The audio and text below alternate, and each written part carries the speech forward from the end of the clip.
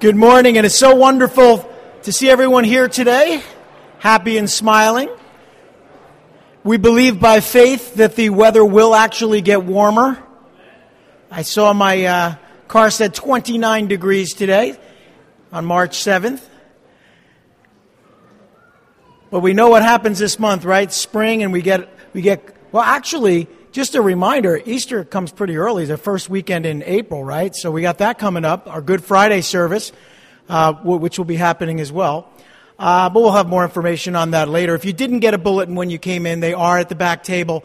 If you didn't get one last week or this week, you can certainly pick them up on your way out for the events that are taking place in March. And with that, what I'd like to do is take a few moments this morning as we prepare our hearts to receive communion, because it is Communion Sunday. We missed out last month, because the first week of the month was a snowstorm, if you remember. And, or I think it was snow and ice, something, I can't even remember anymore. Something happened, it was snowing in the morning. But here we are this morning, and we're going to be getting into our new series of studies, which will take us through the year and into next year.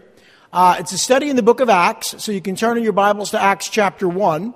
And what I'd like to do is spend a little time, before we get into just the introduction, and I would like to talk to you a little bit about the author of this book, why the book was written, when it was written, what it talks about, the organization of the book, as a way of a background, to sort of set ourselves up for an understanding of what the Holy Spirit would speak to His church today in 2021 about. But before we do that, let's open in a word of prayer.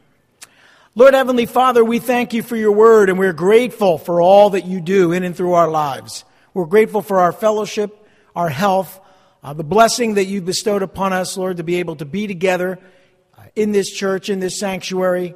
We thank You for all of our children who are being ministered to now during this time of service.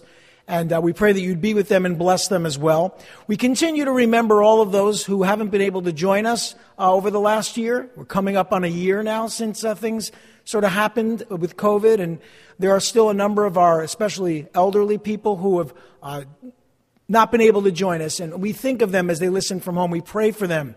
We think of their names and their faces, that we know them so well, but we miss them, Lord.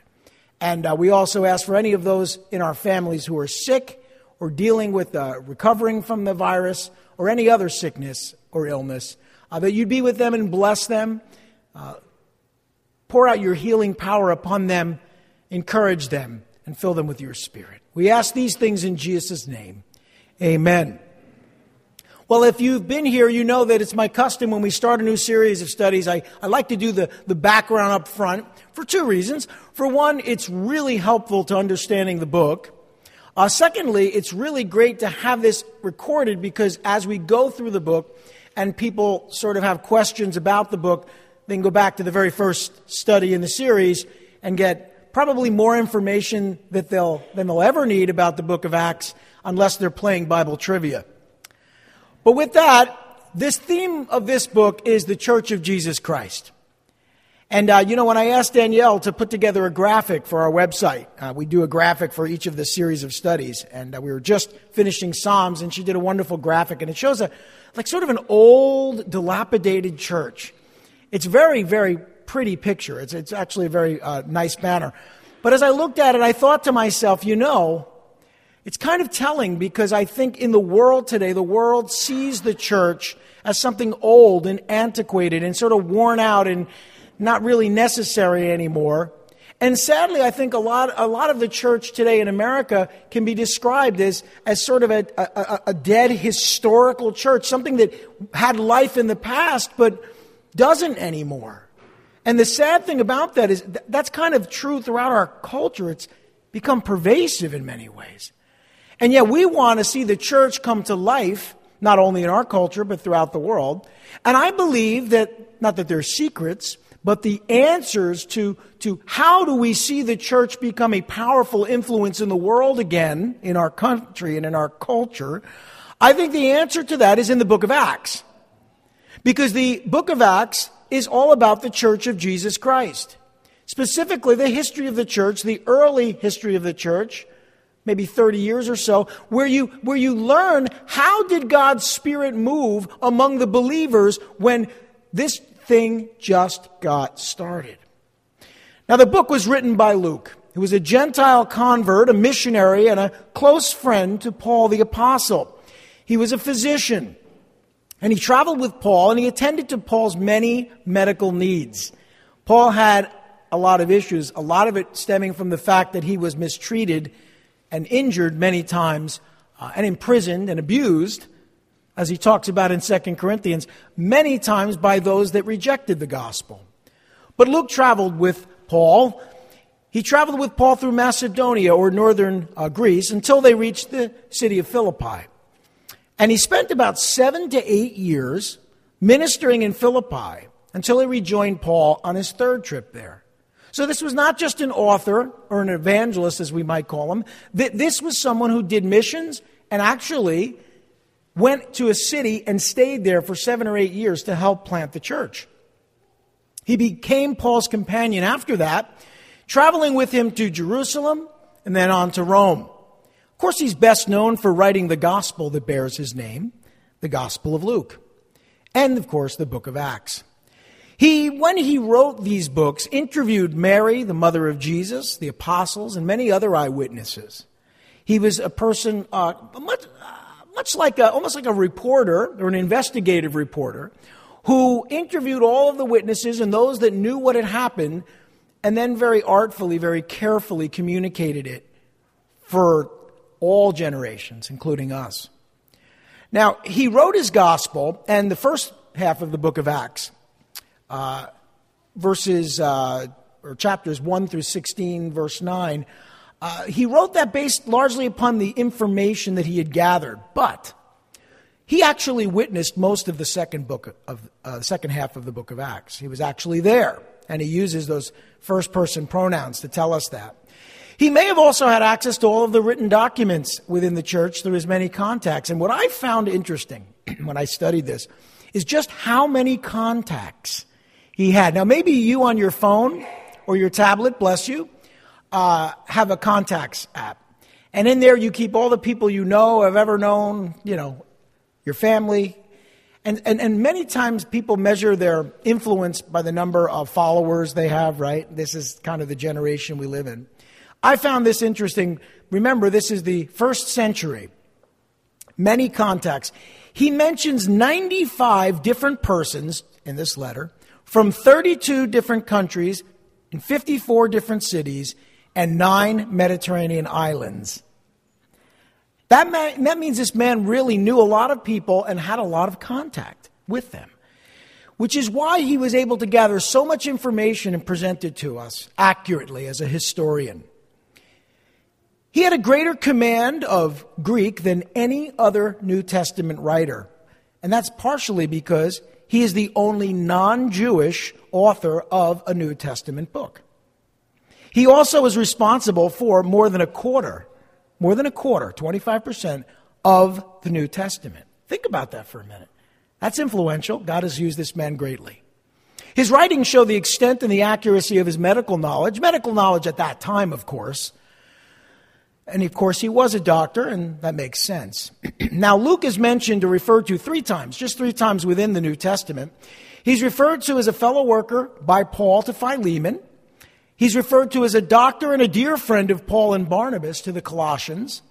And he was with Paul when he wrote to Timothy in Ephesus during Paul's second imprisonment in Rome. So this man features prominently throughout the first century church, documenting all of what had taken place.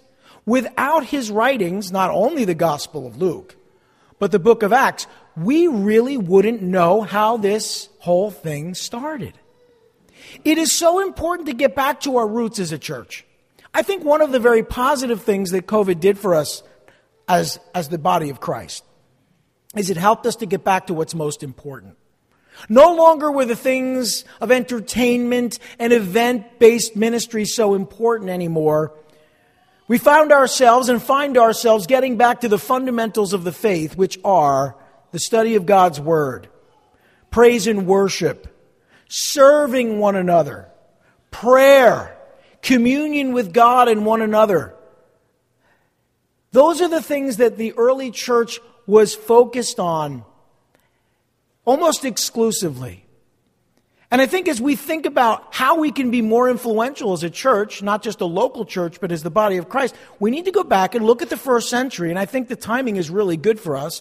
Look at the first century. What did the Spirit lead them to do? How was it that within a few decades they had reached the known world with the gospel? There are answers to those questions, which we will unpack over the next many months. Now, this book was initially called The Acts, or the Gospel of the Holy Spirit is another name for it, or the Gospel of the Resurrection, which is the gospel in and of itself. It doesn't record any of the acts of apostles other than Peter or Paul. In fact, John's only mentioned 3 times, and all that's recorded of his brother James is that he was executed by Herod. So it wouldn't be right to call it the Acts of the Apostles. There's only really 2 mentioned.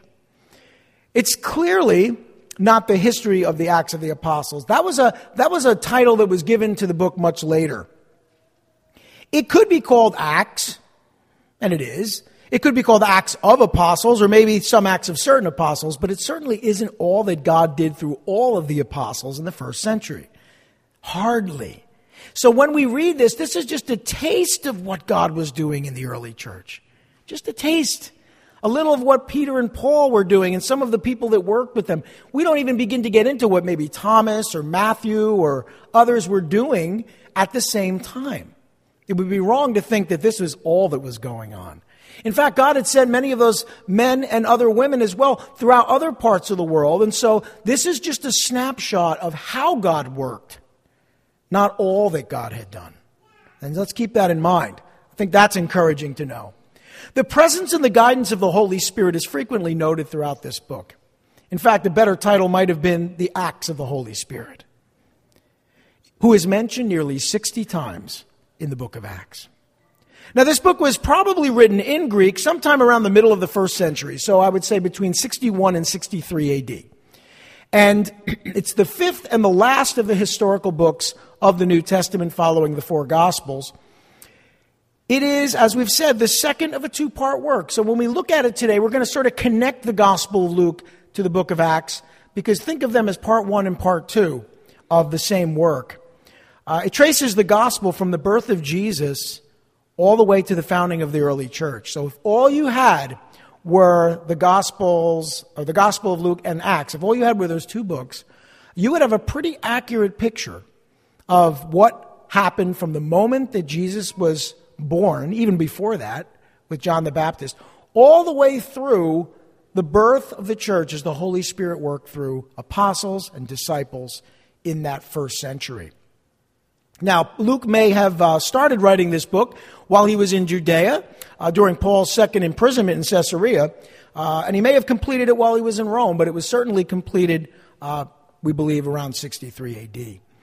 Now, it records events that happened during the 30 years from around the day of Pentecost, shortly before that, to Paul's first imprisonment, a very significant period of time in the witnessing of the apostles and disciples of the gospel to the world.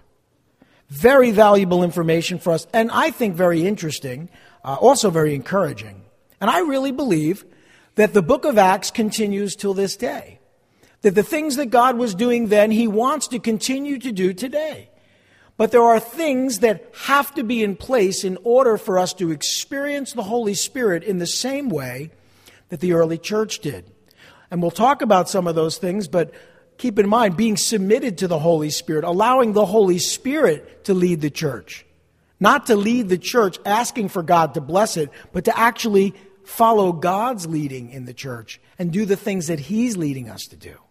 And I think that's where we've gotten into trouble as the body of Christ over the centuries, in sort of supplanting the Holy Spirit and choosing the things that we're going to do for God. We'll see that that's not at all what God has for us. This book does not include or record Paul's release from prison, and like the Synoptic Gospels, it doesn't record the fall of Jerusalem, which took place in 70 AD. So that's why we're able to date it around 63 AD. Surely those things would have been mentioned. How valuable is it to have history that was written at the time that the events occurred? extremely valuable if we're going to understand what God was doing. Well, this book was written by a Gentile for the Gentiles of the Greco-Roman world.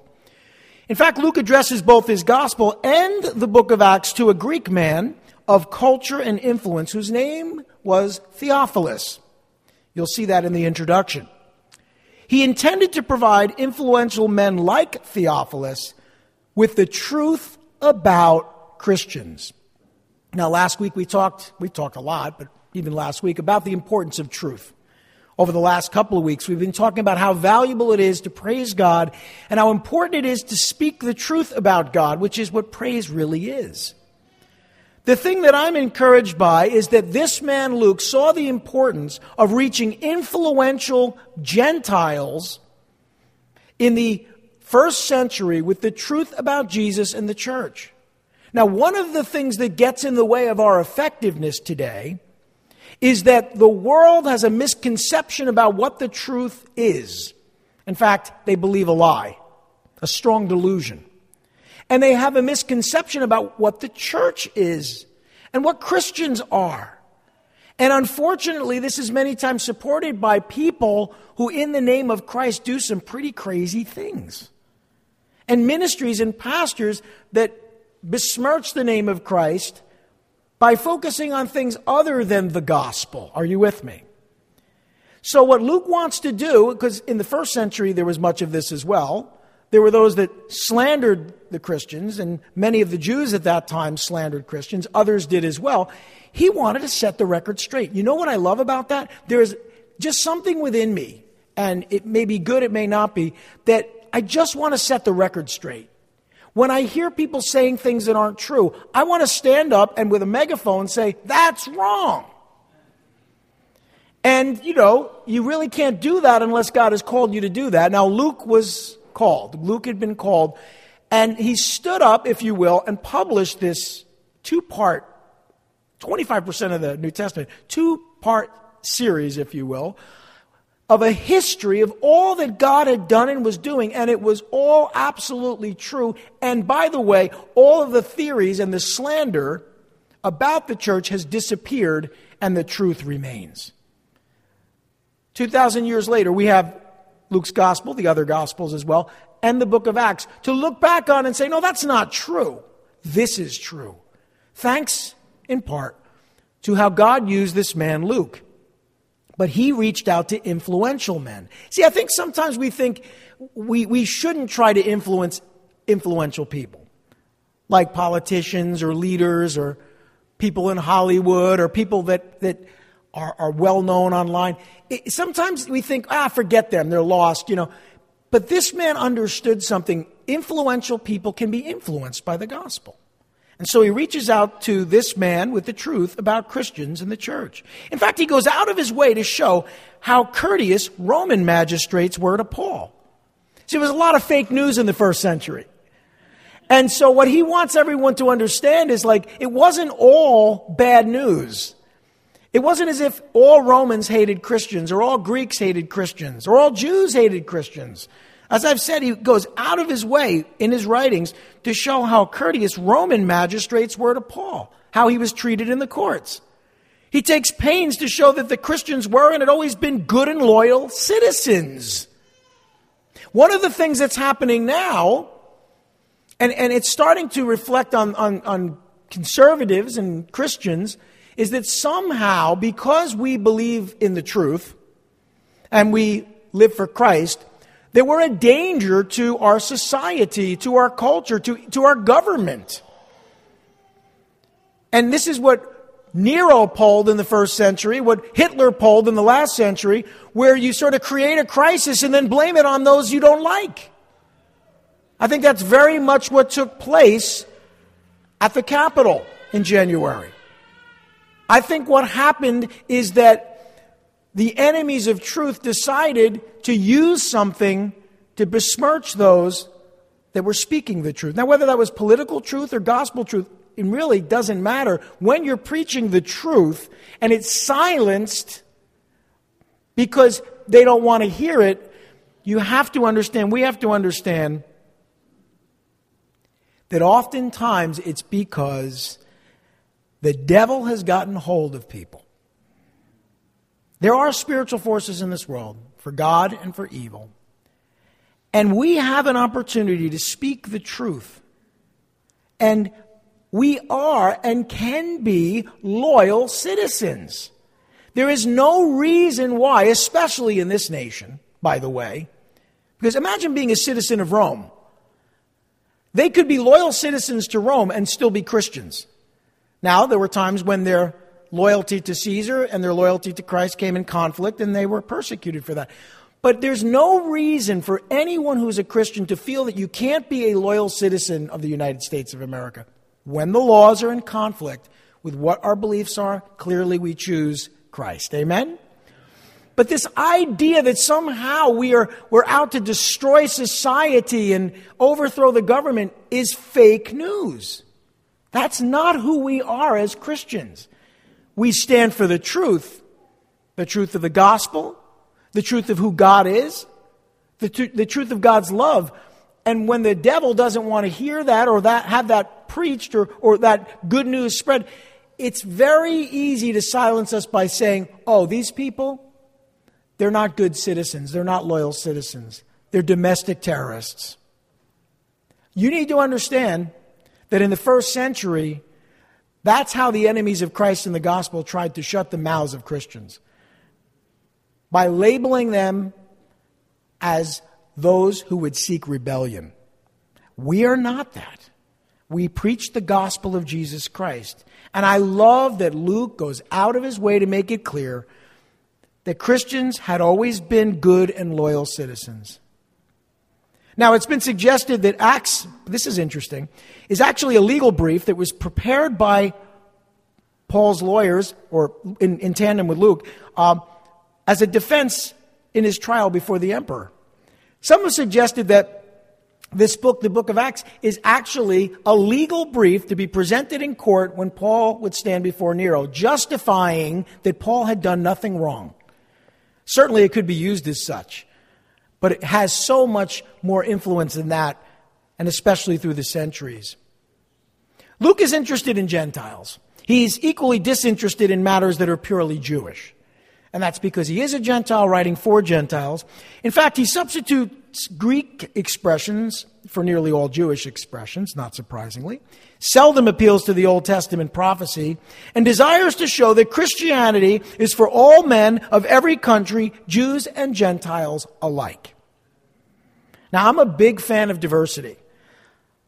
I'm spoiled because I've always attended a church that was very diverse. We were in New York City for 17 years, and now we've been here for 17. And if you look around, there's not just one skin color or one ethnic background. You have a mix. And I love that. And I really think that's who we can be as a church in this country, in the United States of America, who we should be. That's probably the answer to any racial problems we may have in the church, is to be more ethnically, racially, socioeconomically diverse. And so Luke believed that and was reaching out to bring Jews and Gentiles together, because at the time that he was writing, there was a Jewish church and there was a Gentile church, and never the twain shall meet, And the center, we'll see, the center of the Gentile church was in Syria, in Antioch, and the center of the Jewish church was Jerusalem.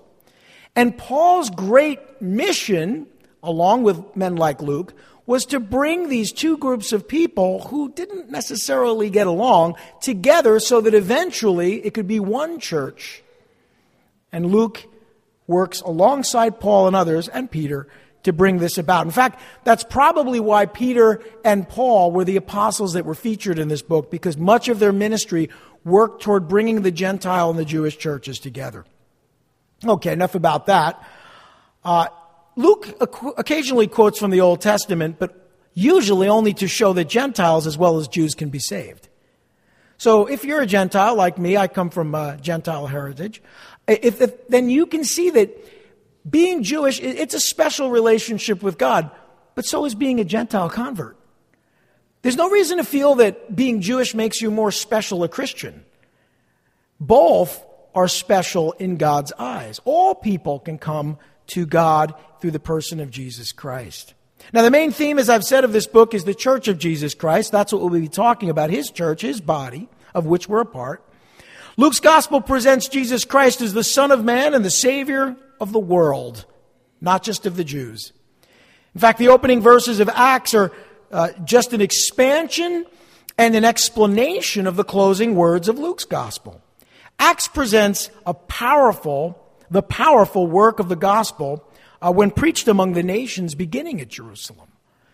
It's all about reaching the world with the truth. That's what the mission of the early church was, and it's our mission today. It's a continuation of the history of the church after Christ ascended into heaven. It's a history of the planting of churches in the different places visited by certain apostles. This needs to continue to be our vision today. Throughout Acts, we see that Jesus Christ is very much alive, amen, and in complete control of his church. And when Jesus is alive, and of course he is, and in control of his church, then there is really no need for men and women to figure out what the church needs to do. We need to go back to what the Holy Spirit said and just simply do it. That's where the power will be found. We see God, the Holy Spirit, ever present and always working in and through the lives of his apostles, and we want to see that today. Now, this book is organized specifically to effectively communicate the founding of the Church of Jesus Christ. It's designed to communicate that message.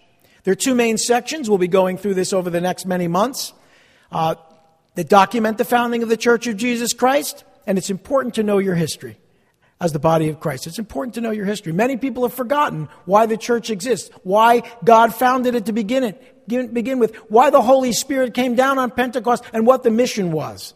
We need to be reminded. I need to be reminded. We all do.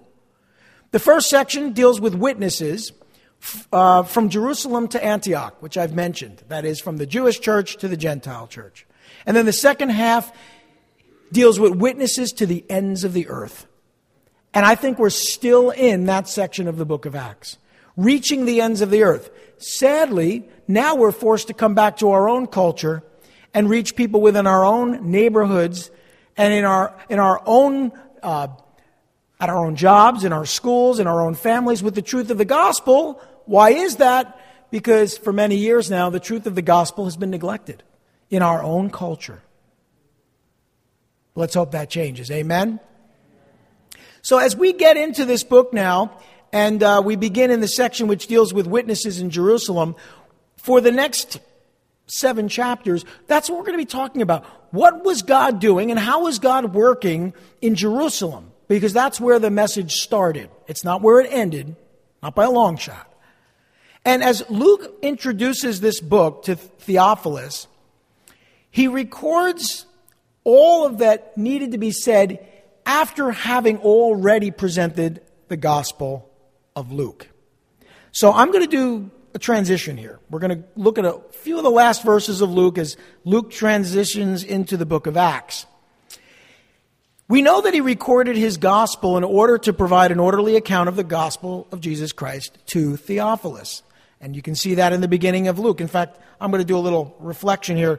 In Luke chapter 1, verses 1 through 4, again, these are companion books, we see how he begins his writing when he says, "Many have undertaken to draw up an account of the things that have been fulfilled among us, just as they were handed down to us by those who were from the first, were eyewitnesses and servants of the word. Therefore, since I myself have carefully investigated everything from the beginning, it seemed good also to me to write an orderly account for you, most excellent Theophilus, so that you may know the certainty of the things you have been taught." I think that is a valuable endeavor. Clearly, the Spirit led Luke to write Luke's gospel. And it is a powerful testimony of what took place. When he referred to this man, he referred to him as most excellent Theophilus. By the way, in Greek, Theophilus simply means a lover of God. Theo, God. Philis, phileo, lover of God. And so because of that, this could be written to anyone who loves God. Do you love God? Amen. Then this book is written to you in many ways. But if this was an actual man, which I probably guess he was He was probably a high-ranking Roman official that had been taught the gospel of Jesus Christ. Again, an influential man. Luke seems to be addressing an actual person, but it may be just a term of endearment as well. Luke may have simply used this term of endearment to address all those that love God. So if you love God, God wants to speak to you. His purpose in writing his gospel was to testify to the truth of the things that Theophilus had been taught. And I think what helps us growing up in the church or having heard the gospel preached to us, to know the truth is important. To be able to go back and look at the history of that truth and communicate how it happened is also important. History backs up truth. So the enemies of truth, they undermine history. Are you with me? They used to say that in the Soviet Union, even the past was uncertain. And what we're seeing now, as we see in our nation and our culture, the past being written with revisionist history, it's no surprise. Undermine the history, you undermine the truth. So history, for those of you who didn't like it in high school, history is in fact the foundation of truth. We need to hold on to history. I'm going to tell you something. Many years ago, I was out in Lancaster, Pennsylvania, and they had a book sale. And there were these 2 volumes of U.S. history. And at that particular moment, I was studying U.S. history. I really was enjoying learning a lot. I was reading some books about it. And so I picked up these two textbooks, if you will, like encyclopedias. And it covered U.S. history in 2 volumes, which they began, by the way, around the time of Columbus. I know that you're not supposed to mention him, but he did discover the New World. So it picks it up from Columbus and brought it all the way through when these books were published, which was around the time of Herbert Hoover. You know, I read those books cover to cover, and it's amazing how much the past has changed. These books were written at a time where the Civil War was like 50 years, within 50 years. It was amazing that when I read the history of this nation from now what is about 100 years, and not quite 100 years ago, how things were different, how they've been spun today. So in the church, it's essential that we know the history of the church to undergird the truth of the gospel. It's not just learning what happened. It's supporting and providing a foundation for the gospel. And that's what I think Luke provides for us more than anything else, the history of the truth, which doesn't undermine the truth, but strengthens and provides a foundation for the truth. And that's our goal. And I think this follows on our studies in the book of Psalms very well, and in this time in which we live, how important it is to know our history. Now, Luke, he refers to his former book when he writes this new book, the book of Acts, to Theophilus. And he had already written to him about Jesus' life and teachings from his birth until he ascended into heaven. And he says so. Let's get back to the book of Acts. He says, "In my former book, Theophilus, I wrote about all that Jesus began to do." I like that, began to do. Because you see, Jesus wasn't done working once the book of Acts started. Just take a moment and think about that. Began to do. The gospel is what he began to do. Most people think, oh, that's what Jesus did. No, the book of Acts is still just the beginning of what Jesus is doing. I hope that you understand that.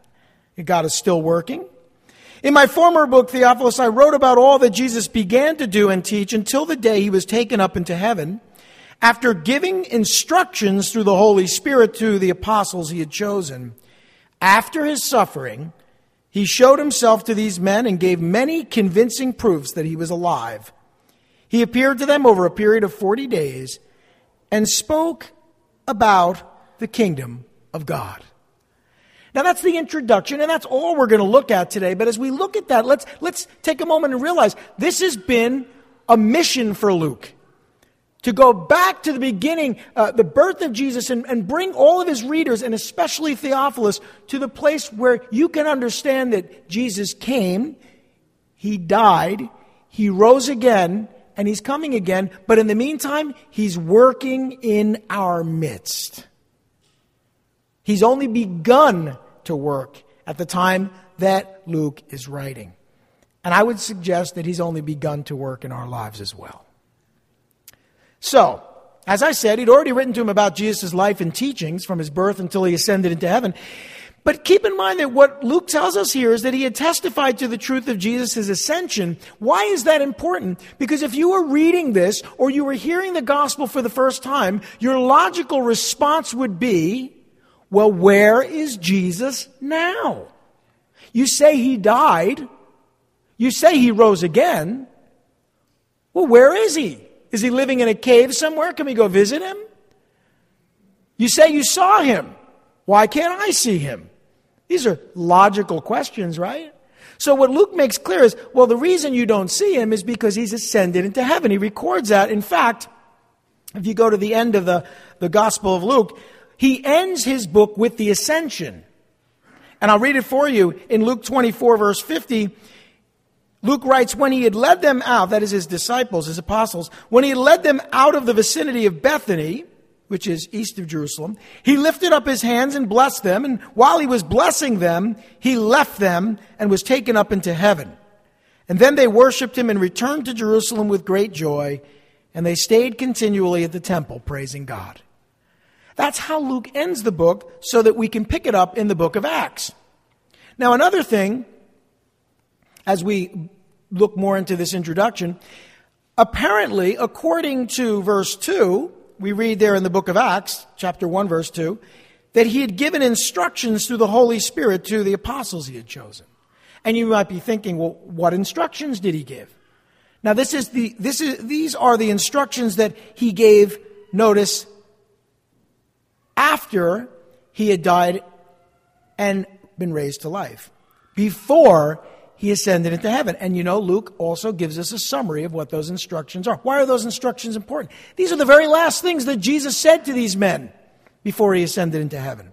And in fact, if we go back to, again, the last chapter of Luke and look at just verses 50 through 53, I'm sorry, not 50 through 53, 45 through 49, you've already read those verses, 45 through 49, we learn this.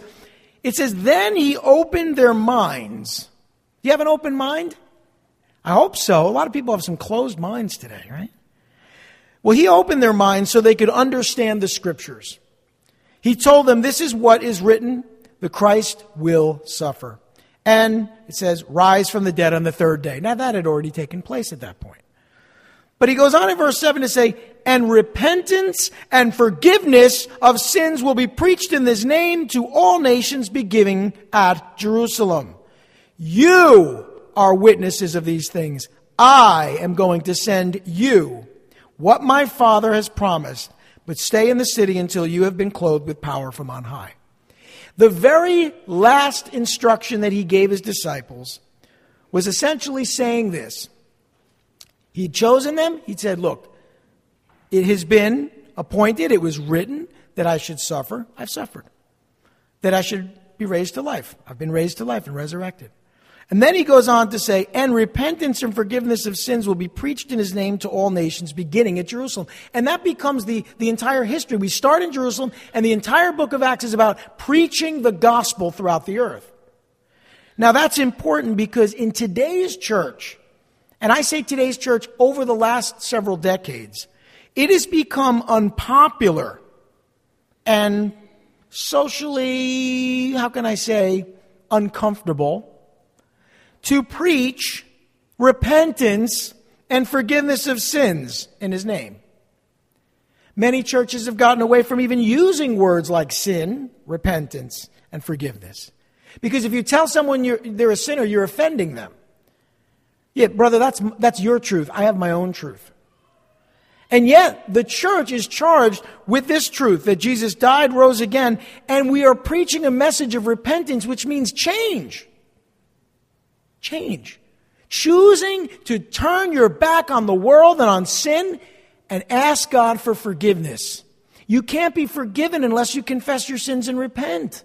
And you can't repent of sins that you don't even know about unless the Word of God is preached with truth and sin identified in love, with the intention of providing a path to forgiveness through the person of Jesus Christ. Amen? You see, you get away, we haven't even gotten into, we're still at the end of Luke, right? We haven't even gotten into Acts, and we understand this. That was the mission. We get away from the mission and we wonder why the culture is in a terrible state. Repentance and forgiveness of sins will be preached in His name, to all nations, beginning at Jerusalem. He says, you're my witnesses. You're the ones that are going to do this. And He says He's going to send you, or send them, and He sent us, what my Father has promised. And of course, that is the person of the Holy Spirit, which we'll talk about over the next few weeks. That's the key. The Word of God, the gospel message, the power of the Holy Spirit. You take out the power of the Holy Spirit or the Word of God and the gospel, and you no longer have Jesus' instructions. You're following your own instructions. Have you ever deviated from a recipe to disastrous consequences? Baking powder, baking soda, who cares? Same thing. Yes, I think what's happened in our world is we've decided that certain things just aren't important anymore. That was then. This is now. Pastor, you can't be preaching sin. You can't tell people there's two genders. You can't say those things anymore.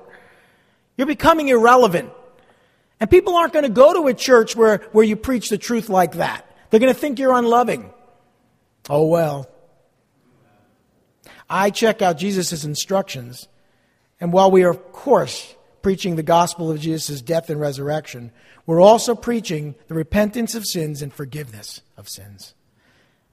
And we are the witnesses. We're the ones that we've been called. By the way, the word for witness in the Greek is martyr, by the way. Because that's how many witnesses ended up, giving their lives for the truth. We're complaining about the persecution instead of preaching the gospel. The goal isn't to eliminate persecution. The goal is to preach the gospel. Are you with me? It'd be nice if there were no persecution. But don't get too comfortable the way things are going. But what's interesting is in the book of Acts, there was so much persecution, yet the power of the gospel was never more powerful than then. I wonder, I don't know, I wonder. As things become more difficult for us as Christians, will the message become more life-changing and more powerful? I think so. Because it'll be preached in truth. And at the cost of those that preach it. You really got to believe a message as a witness if you're willing to give your life for it. Well, I love what he says here. I love what Jesus' instructions were.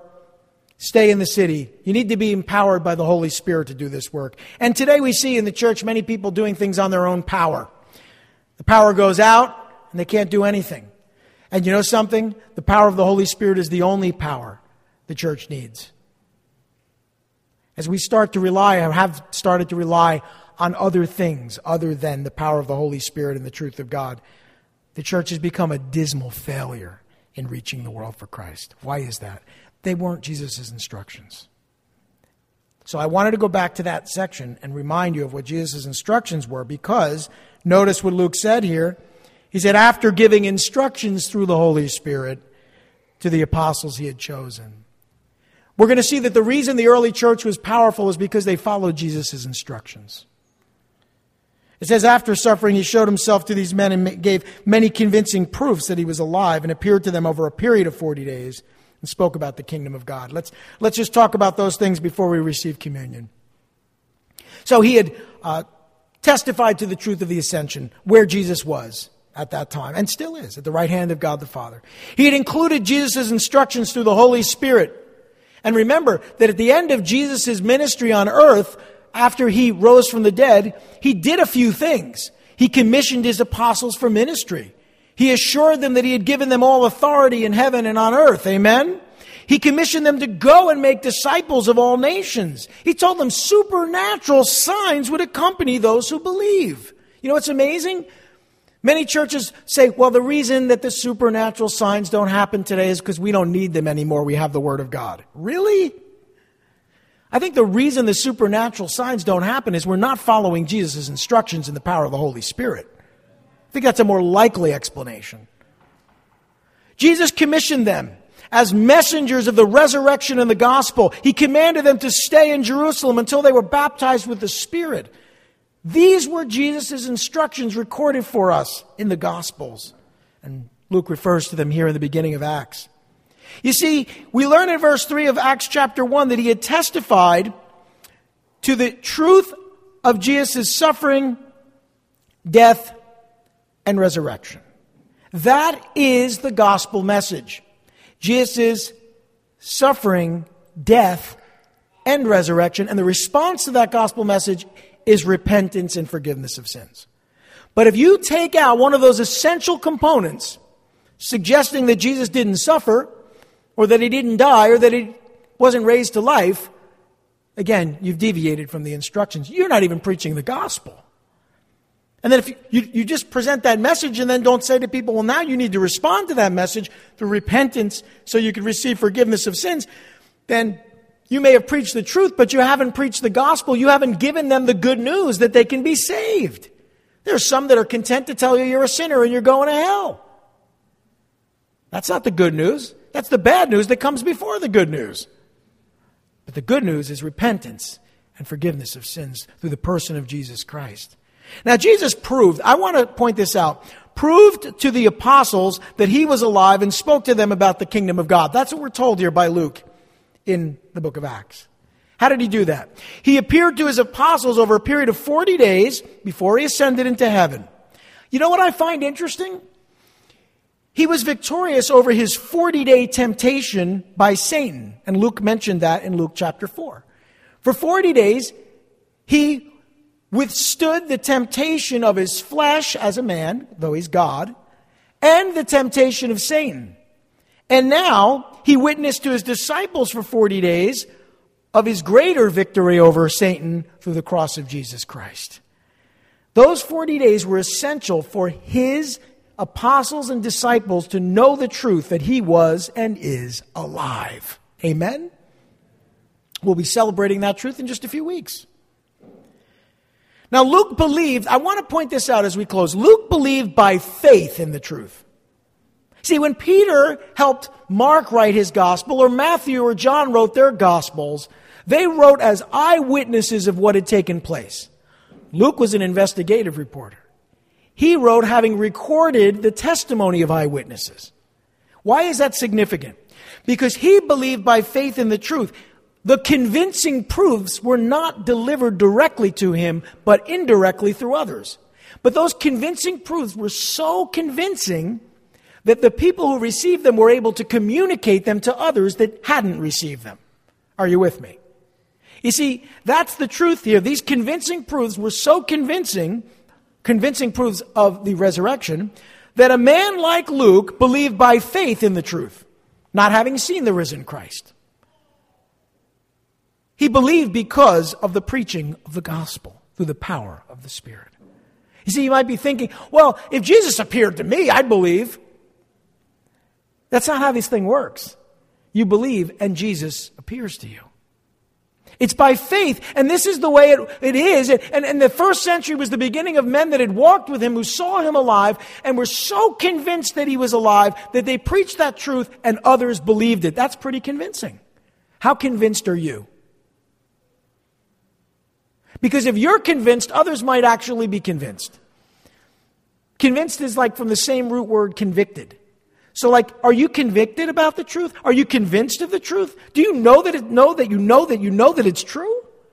Because when you do, others receive that and believe it, because the power of the gospel is preached as the Spirit gets hold of you by faith. By faith. You can't preach the gospel without faith. Is it fair to say that? You don't have faith, you can't preach the gospel. Oh, but Pastor Tim, it's the truth. It's not enough. What? The truth is not enough? No. The truth has to be presented by faith in the power of the Spirit of God. And maybe that's why others don't believe it. Maybe. I wonder. He himself never witnessed the risen Christ, but he believed because of the preaching of the gospel by those who had. You know, Luke believed God's word concerning the kingdom of God. He himself never even heard Jesus teach. But he believed because of the teaching of his word. So as the gospel is preached, as the word of God is taught, by the power of the Holy Spirit by faith. Others will actually believe it. Oh, that's not enough, Pastor Tim. You got to provide more than... No, you don't. The recipe, the original recipe, the instructions are very clear. You preach the truth in the power of the Holy Spirit. And that truth is the gospel truth. And you give people an opportunity to respond to the truth through repentance and receiving forgiveness of sins. Don't deviate from the original recipe. I've been to restaurants where they've changed the recipe. Have you ever done that? I won't mention the restaurant. We went to a restaurant. I ordered my food and it didn't taste the same. New cook? No, we changed the recipe. We changed our menu. I won't be back. You see, I don't want to change the recipe. Oh, Pastor Tim, this is 2021. You can't use the recipe from the first century. It doesn't work. Really? I would venture a guess that whatever recipe many churches and the church as a whole in this country is using isn't working. Clearly, it's not working. Clearly. So what's the problem? We need a new recipe? No. We need to go back to the original instructions of Jesus. We've read them today. Luke has recorded them. That's our history. That's who we are as a church. I promise you, brothers and sisters, I know this to be true. I'm convinced of it. I'm convicted of it. That if we get back to the gospel, the Word of God, and just the gospel and the Word of God, no nonsense, and we preach it by faith, being convinced of it ourselves through the power of the Holy Spirit, and we preach it faithfully, without compromise, in a dark and desperate world, we may just be able to reach this culture for Jesus Christ. We have been called to be witnesses. This whole book is about witnesses. So, as I look at this, I come to the conclusion that what we're being told, before we even begin the major part of this book, is that those that follow Jesus are called to share the truth of the gospel and the kingdom of God as witnesses. Brothers and sisters, you can't witness to something you haven't seen. You can't witness to something you haven't heard. You can't witness to something you haven't experienced. The very first thing is, we have to be right with God. Communion is a wonderful opportunity to renew our commitment to Jesus Christ. To ask with those truths of the gospel message, Jesus' death and resurrection, to ask Christ to fill our hearts with not just the truth, but the power of the Holy Spirit. Why?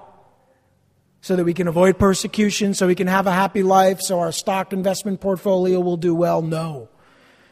That if necessary, we'll give up all of those things if it means reaching the world with the gospel of Jesus Christ.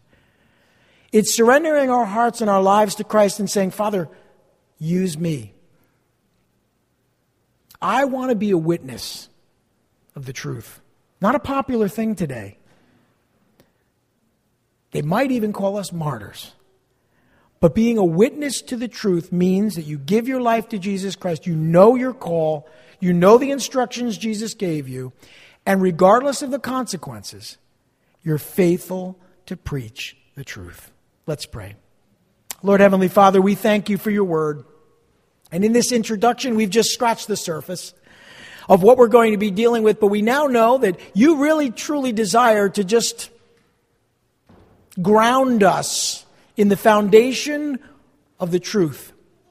As we look at our history, as we recognize why we exist, may we be true to the call. May we be true to all that the Spirit, God the Holy Spirit, wants to do in and through our hearts and our lives. And Lord, may we be witnesses to the ends of the earth of this truth as you call us. For your glory we pray. In Jesus' precious name, amen.